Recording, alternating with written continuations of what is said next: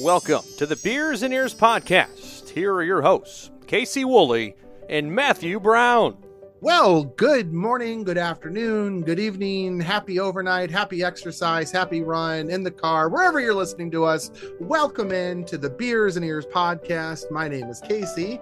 And my name is Matt. Welcome in, everybody. I usually this is the point where like, wow, we got to get to lots of news today. And I was thinking the same thing. There's not anything to report in. All's quiet on the Western Front. And the Eastern Front, for that matter. Yeah, I guess. yeah, That's actually kind of nice not to have to deal with news. And moreover, Matt, this is a podcast that I'm not like familiar with because usually I'm prepared and ready to go. But last night I'm like, okay, what are we doing today? And you were like, well, all of the podcasts we have scheduled are for movies that haven't come out or we haven't seen yet. And so you're like, you want me to cook up a Convince Me? And I'm like, oh, that sounds perfect. We haven't had a Convince Me in forever. Yes. So yes, we have not had a Convince Me in forever. So for any newer listeners that maybe have not hit the backlog, the original idea behind this, and it's not a bad idea. There's a reason that we abandoned it for a while, is everyone has their like Disney hot take out there.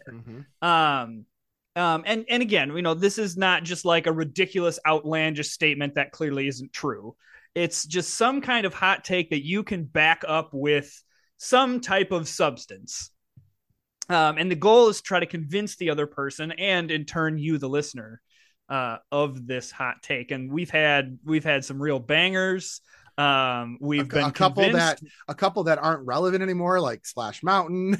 Yeah. Well, see, I think we're gonna have to do like a follow-up to that Convince Me. Okay. Of like is this still the best ride on property? Well, it's funny, if Splash Mountain was there now, I'd actually have to pull that Convince Me down because I don't think it is anymore. Like if Splash Mountain was still functioning right now, I believe the ride that would take its place at this point would be Guardians of the Galaxy, the roller coaster. Yeah, that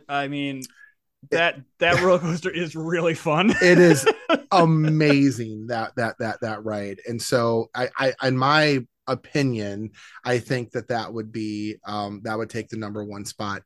And honestly, Tron's not too far behind. I don't know if I would replace it with replace Splash Mountain with it, but it's definitely up there. I mean, it's a fun ride. I'm gonna have to let that one marinate because you haven't ridden it yet though, so how could you?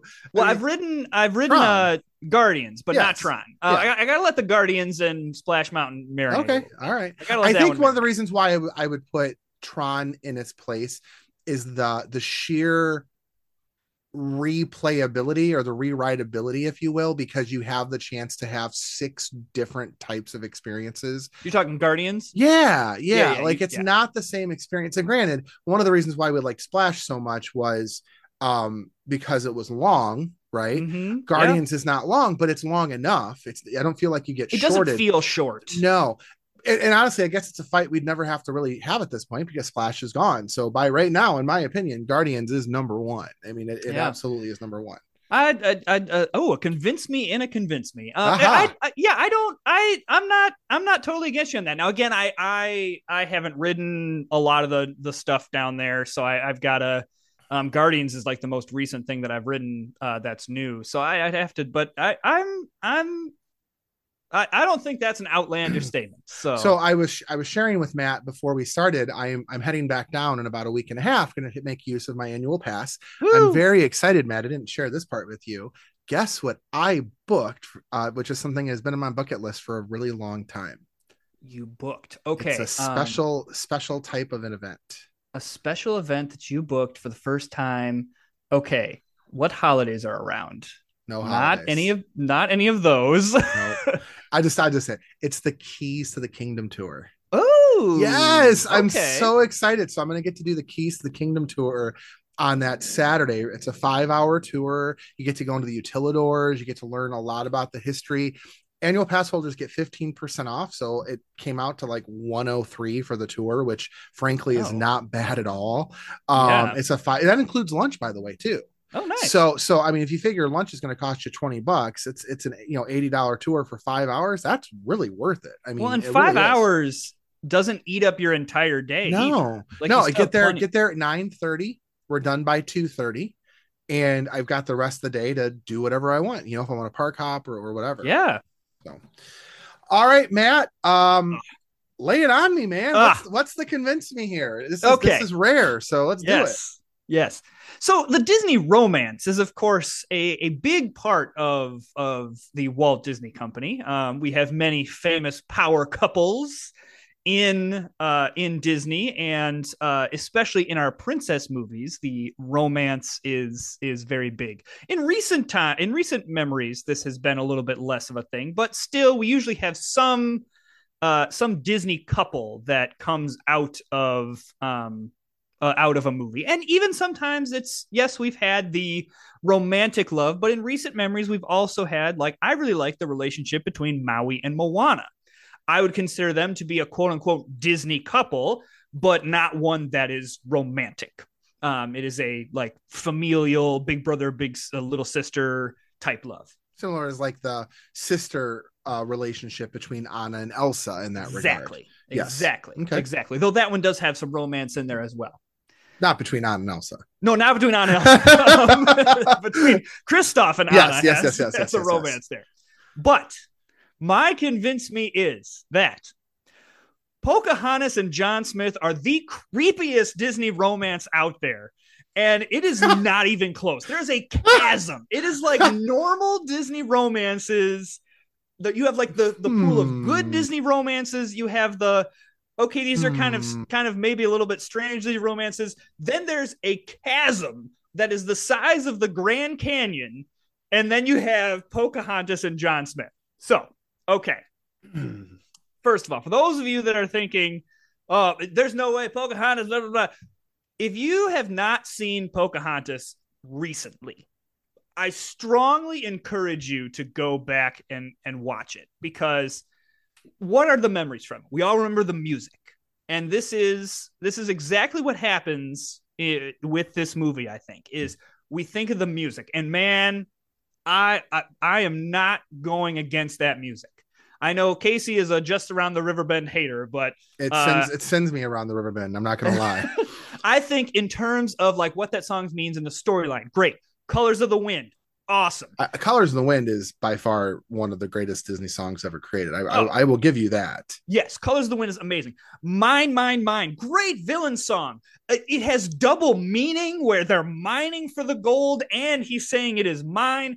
Oh my gosh, like just wonderful. Then the song Savages, where each side is singing about savages, barely even human, and that's a really cool dichotomy of how each side is thinking that this other side is. So nothing against that music, but then you watch like the interactions between John Smith and Pocahontas, and I'm uncomfortable watching them. Like I'm like this feels weird. So let me paint the picture of how when I rewatched this recently, how it feels to me. He's exploring around and she's like basically stalking him, which in terms of like what Pocahontas is doing, that's not creepy, because she's not doing it in like a romantic way. She's doing it in like there's a white man here. I've never seen this type of person before. I'm curious. Totally makes sense. That's not weird. It's when John Smith gets involved that starts to be weird, where they get like drawn to each other. Then they try to do this whole like they don't understand the language. Then like a magical wind comes by and they can somehow understand each other, which they should have just been like, they both understand English. It's a movie. Like, just accept it. But anyway, whole nother point. Then he like becomes obsessed, and it's a weird obsession, and they like immediately become connected in this way that you're like, this has no base in any kind of like where did this come from? You just kind of like became obsessed with each other. It's like almost like a Romeo and Juliet situation. Yeah, it's the allure of, this is a person from a culture or a I don't even know how to, like a group that I don't know. It's a like you said, it's an obsession so much more than it is maybe love. Yeah, it feels weird. Like again, watching, I'm like, this just, It's almost like the grown-up equivalent of like puppy love, I guess, in that yeah, you've got this new unique thing that you're unsure about, and there's this feeling of I need to be near it as much as possible, even though I don't necessarily understand it just yet. yeah. So they like do the rest of the movie like sneaking away, Mm-hmm.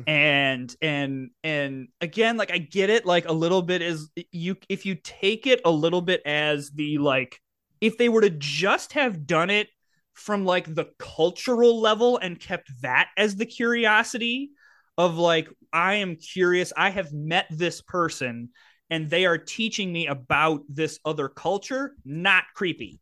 But they lean into this romance angle where you're like, oh, I don't love this.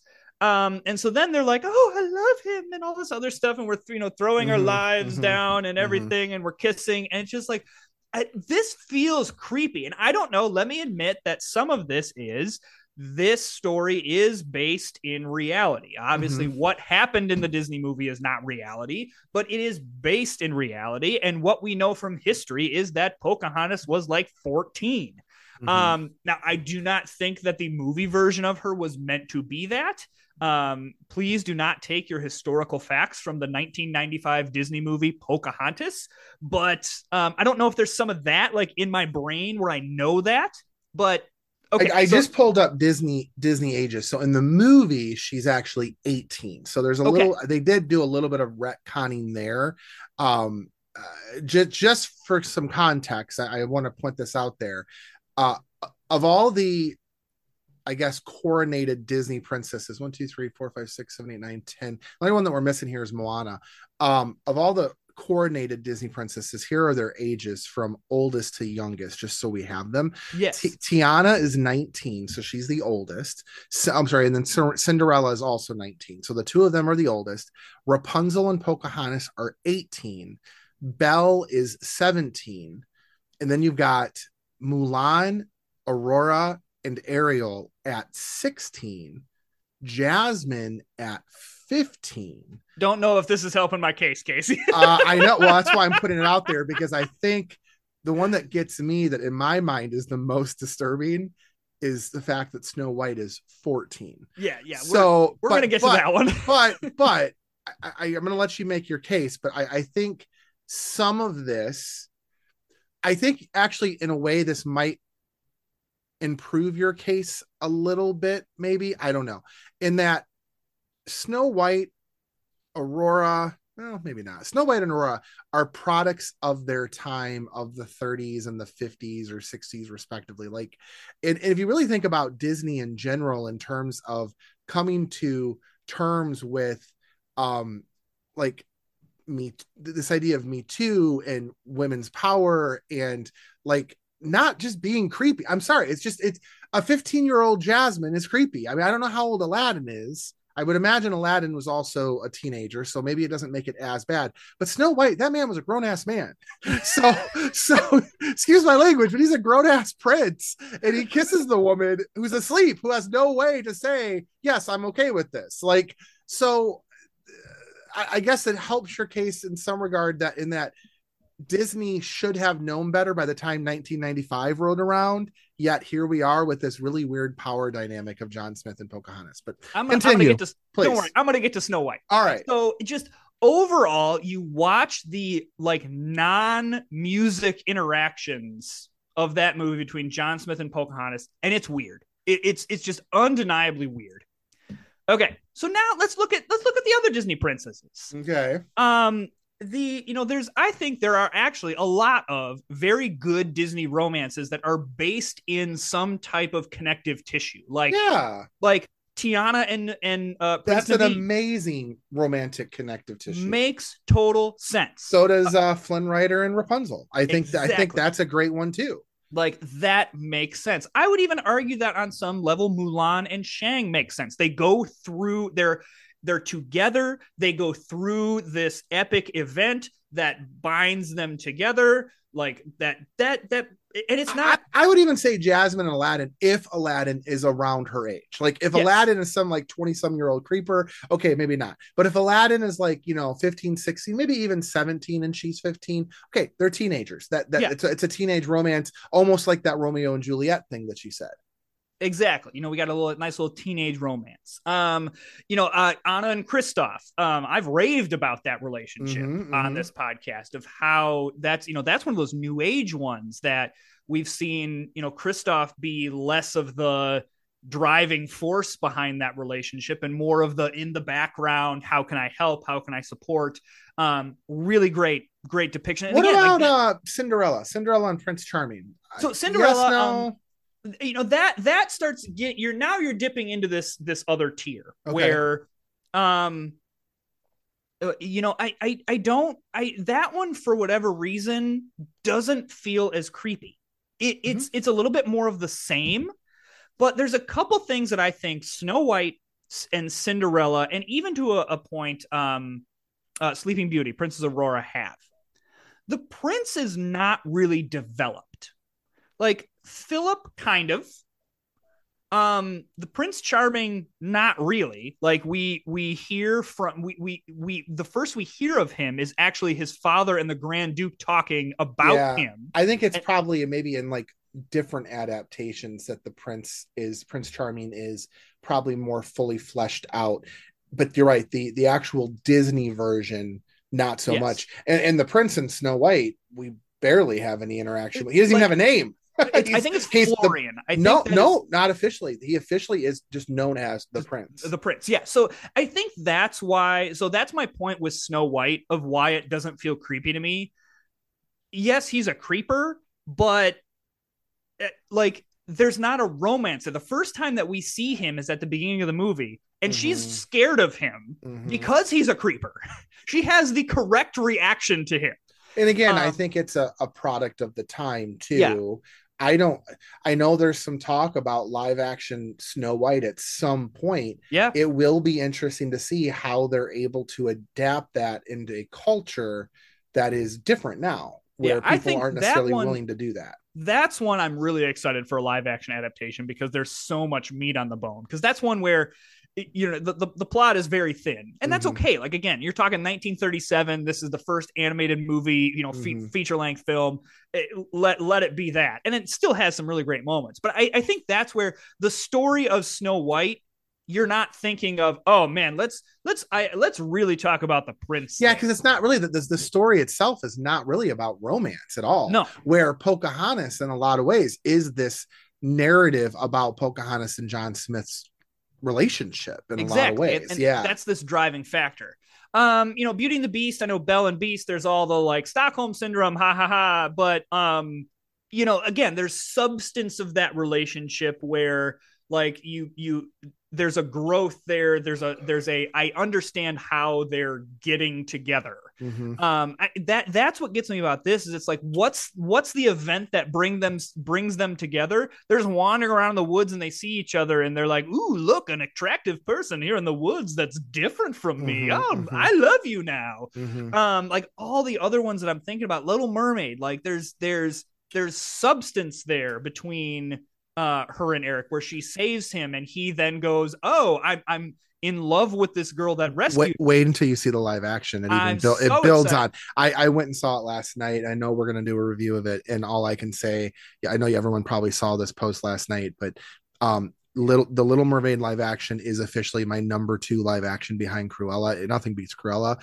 but from a live action that actually is based on the same story and follows the same overall plot points, this is hands down the best live action Disney has ever produced, and it in my opinion is the first live action that beats out the animated film.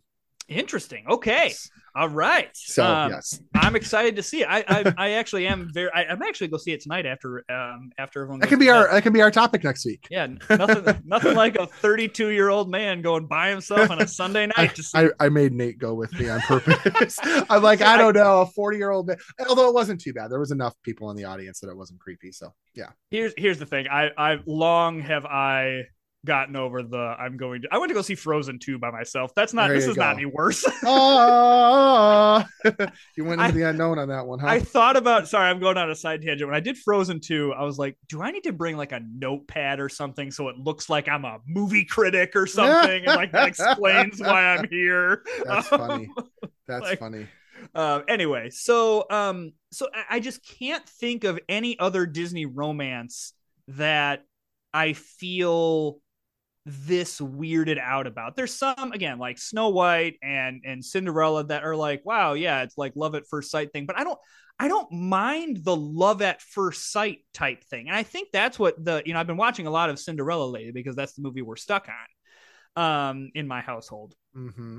And that just feels a little bit more organic. I don't know if some of it is the scene, the scene that he sees her is just really well done because it's the Grand Duke basically telling the king, like, this is just some fantasy world of like, what is he gonna do? He stops, he looks, he stares, there she is, the girl of his dreams, and you see like the prince doing this, and of course at the end he's like, oh, and of course that'll never work, and the king's like, well, take a look at that. So I don't know if it's like because that scene is set up that way that it feels less weird, but I don't know. I mean, I cannot think of any other Disney romance that just even comes close to any of this. Like I've never rewatched a Disney movie in my adulthood where I have gone, I'm a little bit uncomfortable of what's happening on screen. So can I pose a potential, I don't want to say it's a counterpoint. It actually might affirm your point, but I think I think it also might be an alternate theory to what you're suggesting. Okay. Could we argue that the reason why Pocahontas in the relationship that you're describing feels as cringy as it does is looking at it through a very critical lens, a very historical critical lens, to a point that you just made a couple minutes ago. It's very historically inaccurate. And as such, we look at it and it almost feels like it's a whitewashed retelling of that entire period. And that, like, if Disney of today was pitched the idea of Pocahontas and Pocahontas had never been created, would they even go the route they went in 1995? Would they go a different route? And I only say that because think about how, I mean, I look at this, I've got a picture up of all the princesses, right? We hear a lot from Tiana in the parks, shows, they're building a ride based on her. Cinderella, for crying out loud, her castle's there. They built an attraction based on, or they built the bathrooms and the tower based on Rapunzel. She's featured prominently in all the parades. Beauty and the Beast is basically the anthem. Mulan's the one exception, but again, historically accurate, historical, like based on a historical narrative. So we go away from that. Sleeping Beauty has her day in the sun all the way over in Disneyland. Little Mermaid, they just redid it. Obviously, she's a fan favorite. Jasmine's a fan favorite, and Snow White's the original. When you look at the two outcasts, I hate to put it this way, you've got Mulan and you've got Pocahontas, and even of those two, the one that seems the most cringy of them all. And I think maybe the reason why you feel this way potentially is that when you rewatch Pocahontas, it leaves, I guess, maybe a bad taste in your mouth, or a bad taste in people's mouth. Do you think that could be part of it? There might be some of it, because I have been trying to diagnose this of like, wait, why, same with like the Snow White thing. Why do I not think that this is as creepy? Bad? Yeah. But this just feels creepy. There is some of that, but I also think that just the writing and the cinematography and how they choose to portray that relationship is just weird. It's just weird. Like to like bring the, like, let's move Mulan and Shang in there. Like, that relationship doesn't feel weird. She doesn't see her captain and go like, there is the scene, you know, I think she probably sees him and goes, wow, that's an attractive man. But their interactions beyond that are genuine, and they're taught, like, there's there's real substance there. This just feels so it okay. It feels like they gave a 14-year-old the keys to the car and said, I want you to write us a romantic script. And write the romance that is going to come between these characters. This 14-year-old is like, I don't understand love. I don't understand what's going on. Okay, they'll say, when will I see you again? And all this other stuff. Like it feels so inauthentic. But I think there is some of that. Of like this, are we culturally appropriating? And even like you said, you don't see her much in the parks. I think Colors of the Wind is probably the most common thing that you'll see / hear about in the parks. Yeah, I mean, there's obviously the part in Phantasmic that's in there. They've cut out the entire live action part of Pocahontas, and now it's mostly animated from Phantasmic. I wonder how much I'm looking at like the box office returns of that period of like the different movies. So, Aladdin, 504 million. You've got Beauty, realize this comes off the big three: Aladdin, Beauty and the Beast. Or Beauty and the Beast, Aladdin, Lion King. Yeah, Beauty and the Beast was 440 million.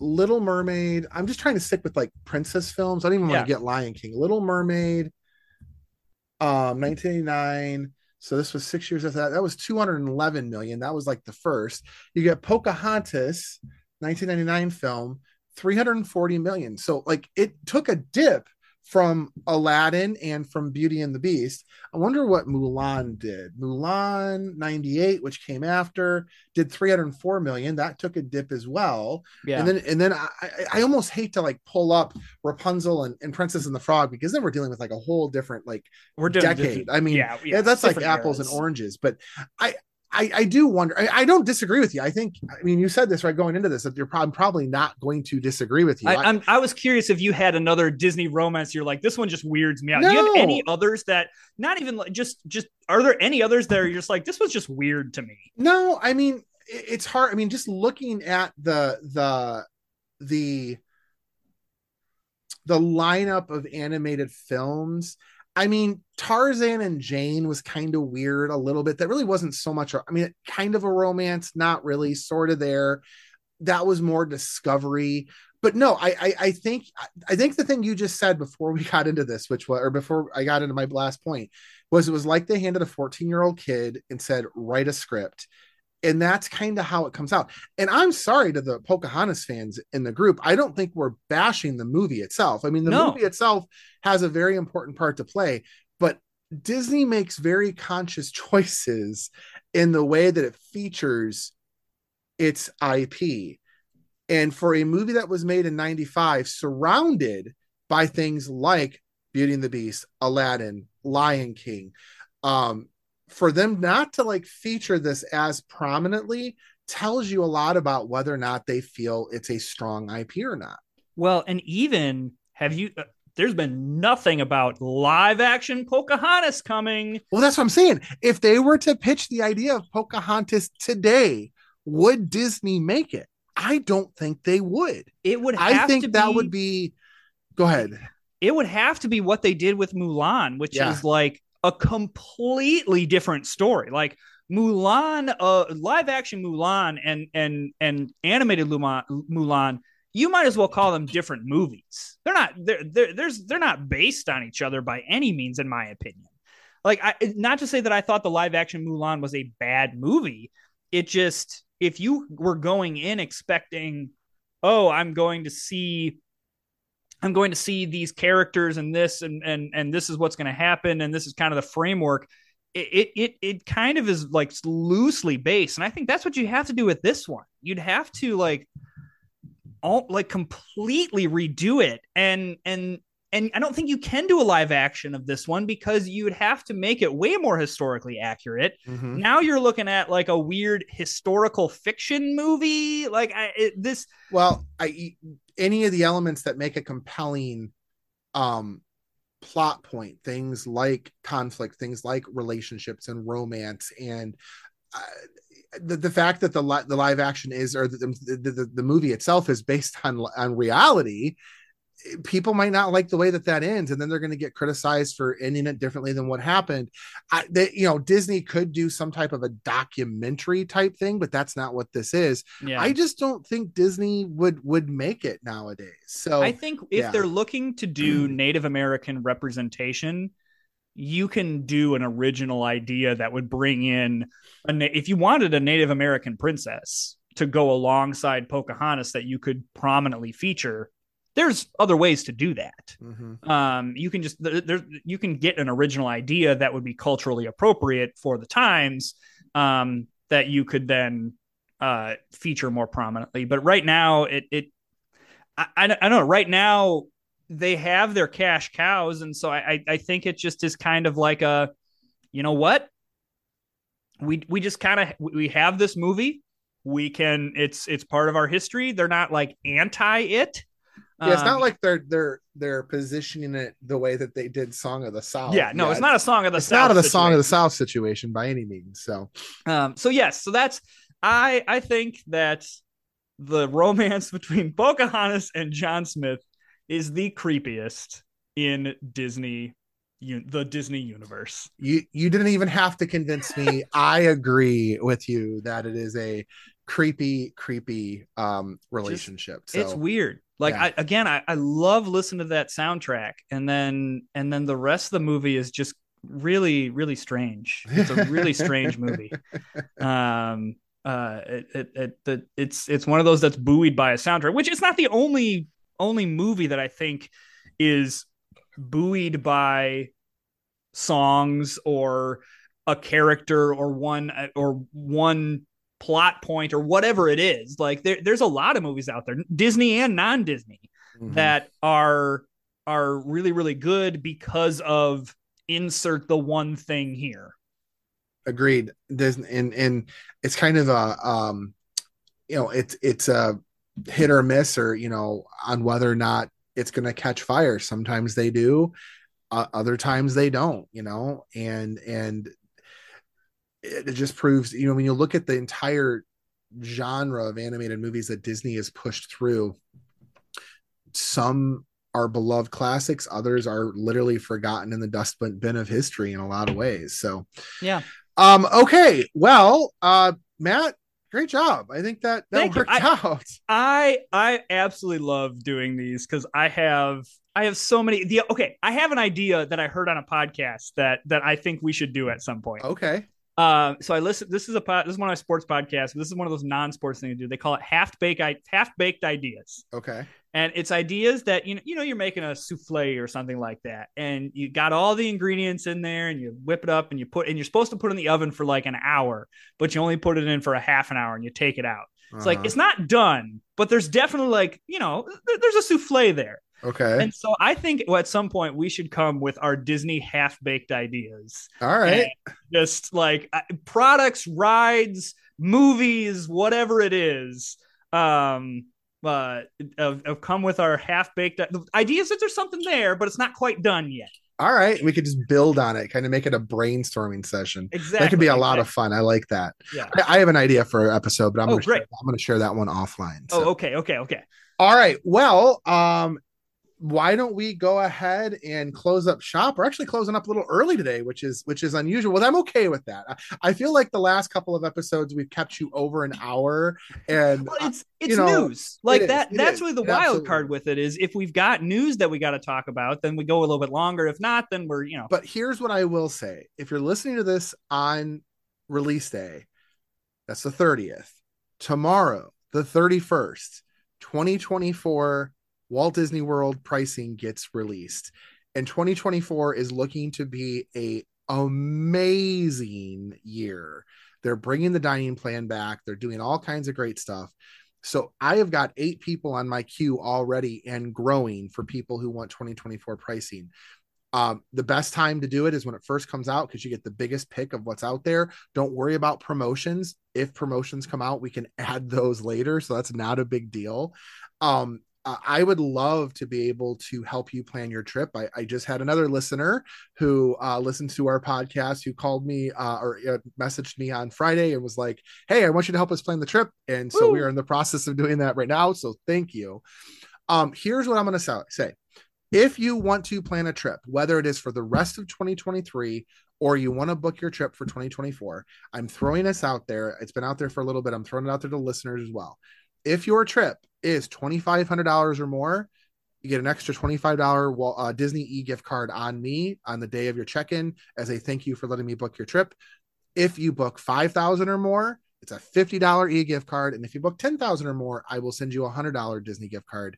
This is not a Disney promotion. This is a Casey promotion. Like, I'm throwing that out there. I'm basically giving you part of my commission to say thank you for being and trusting me with your vacation. So that's how much I love planning trips.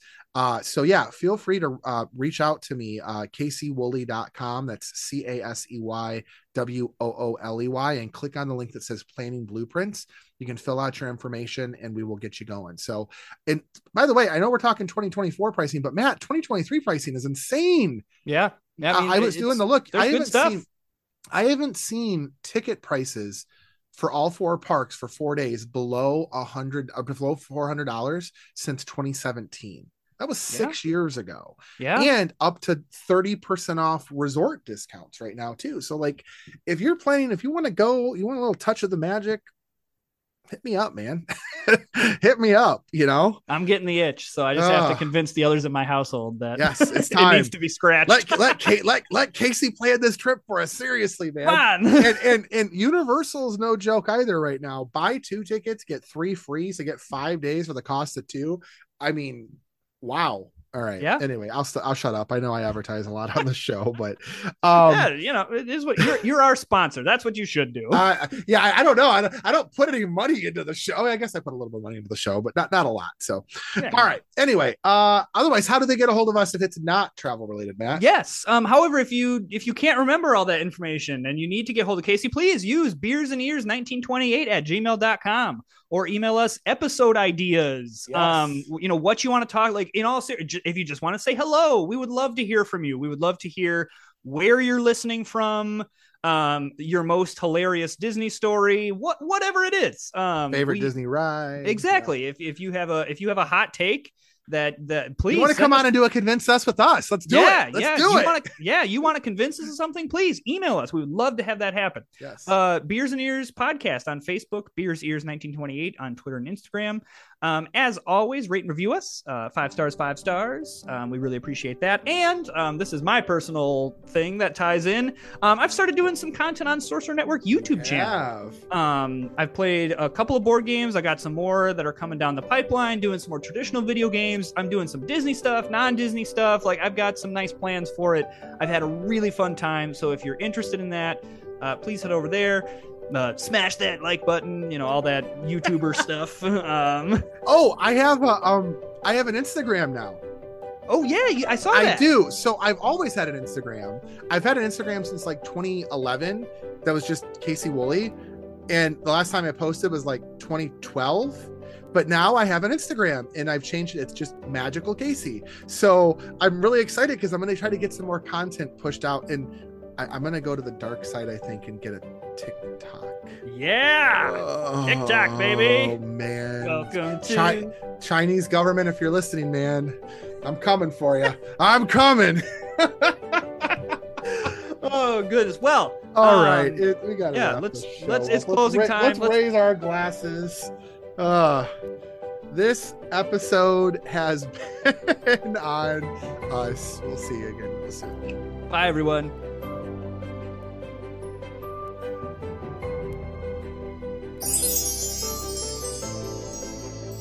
Thank you for listening to a Sorcerer Network podcast.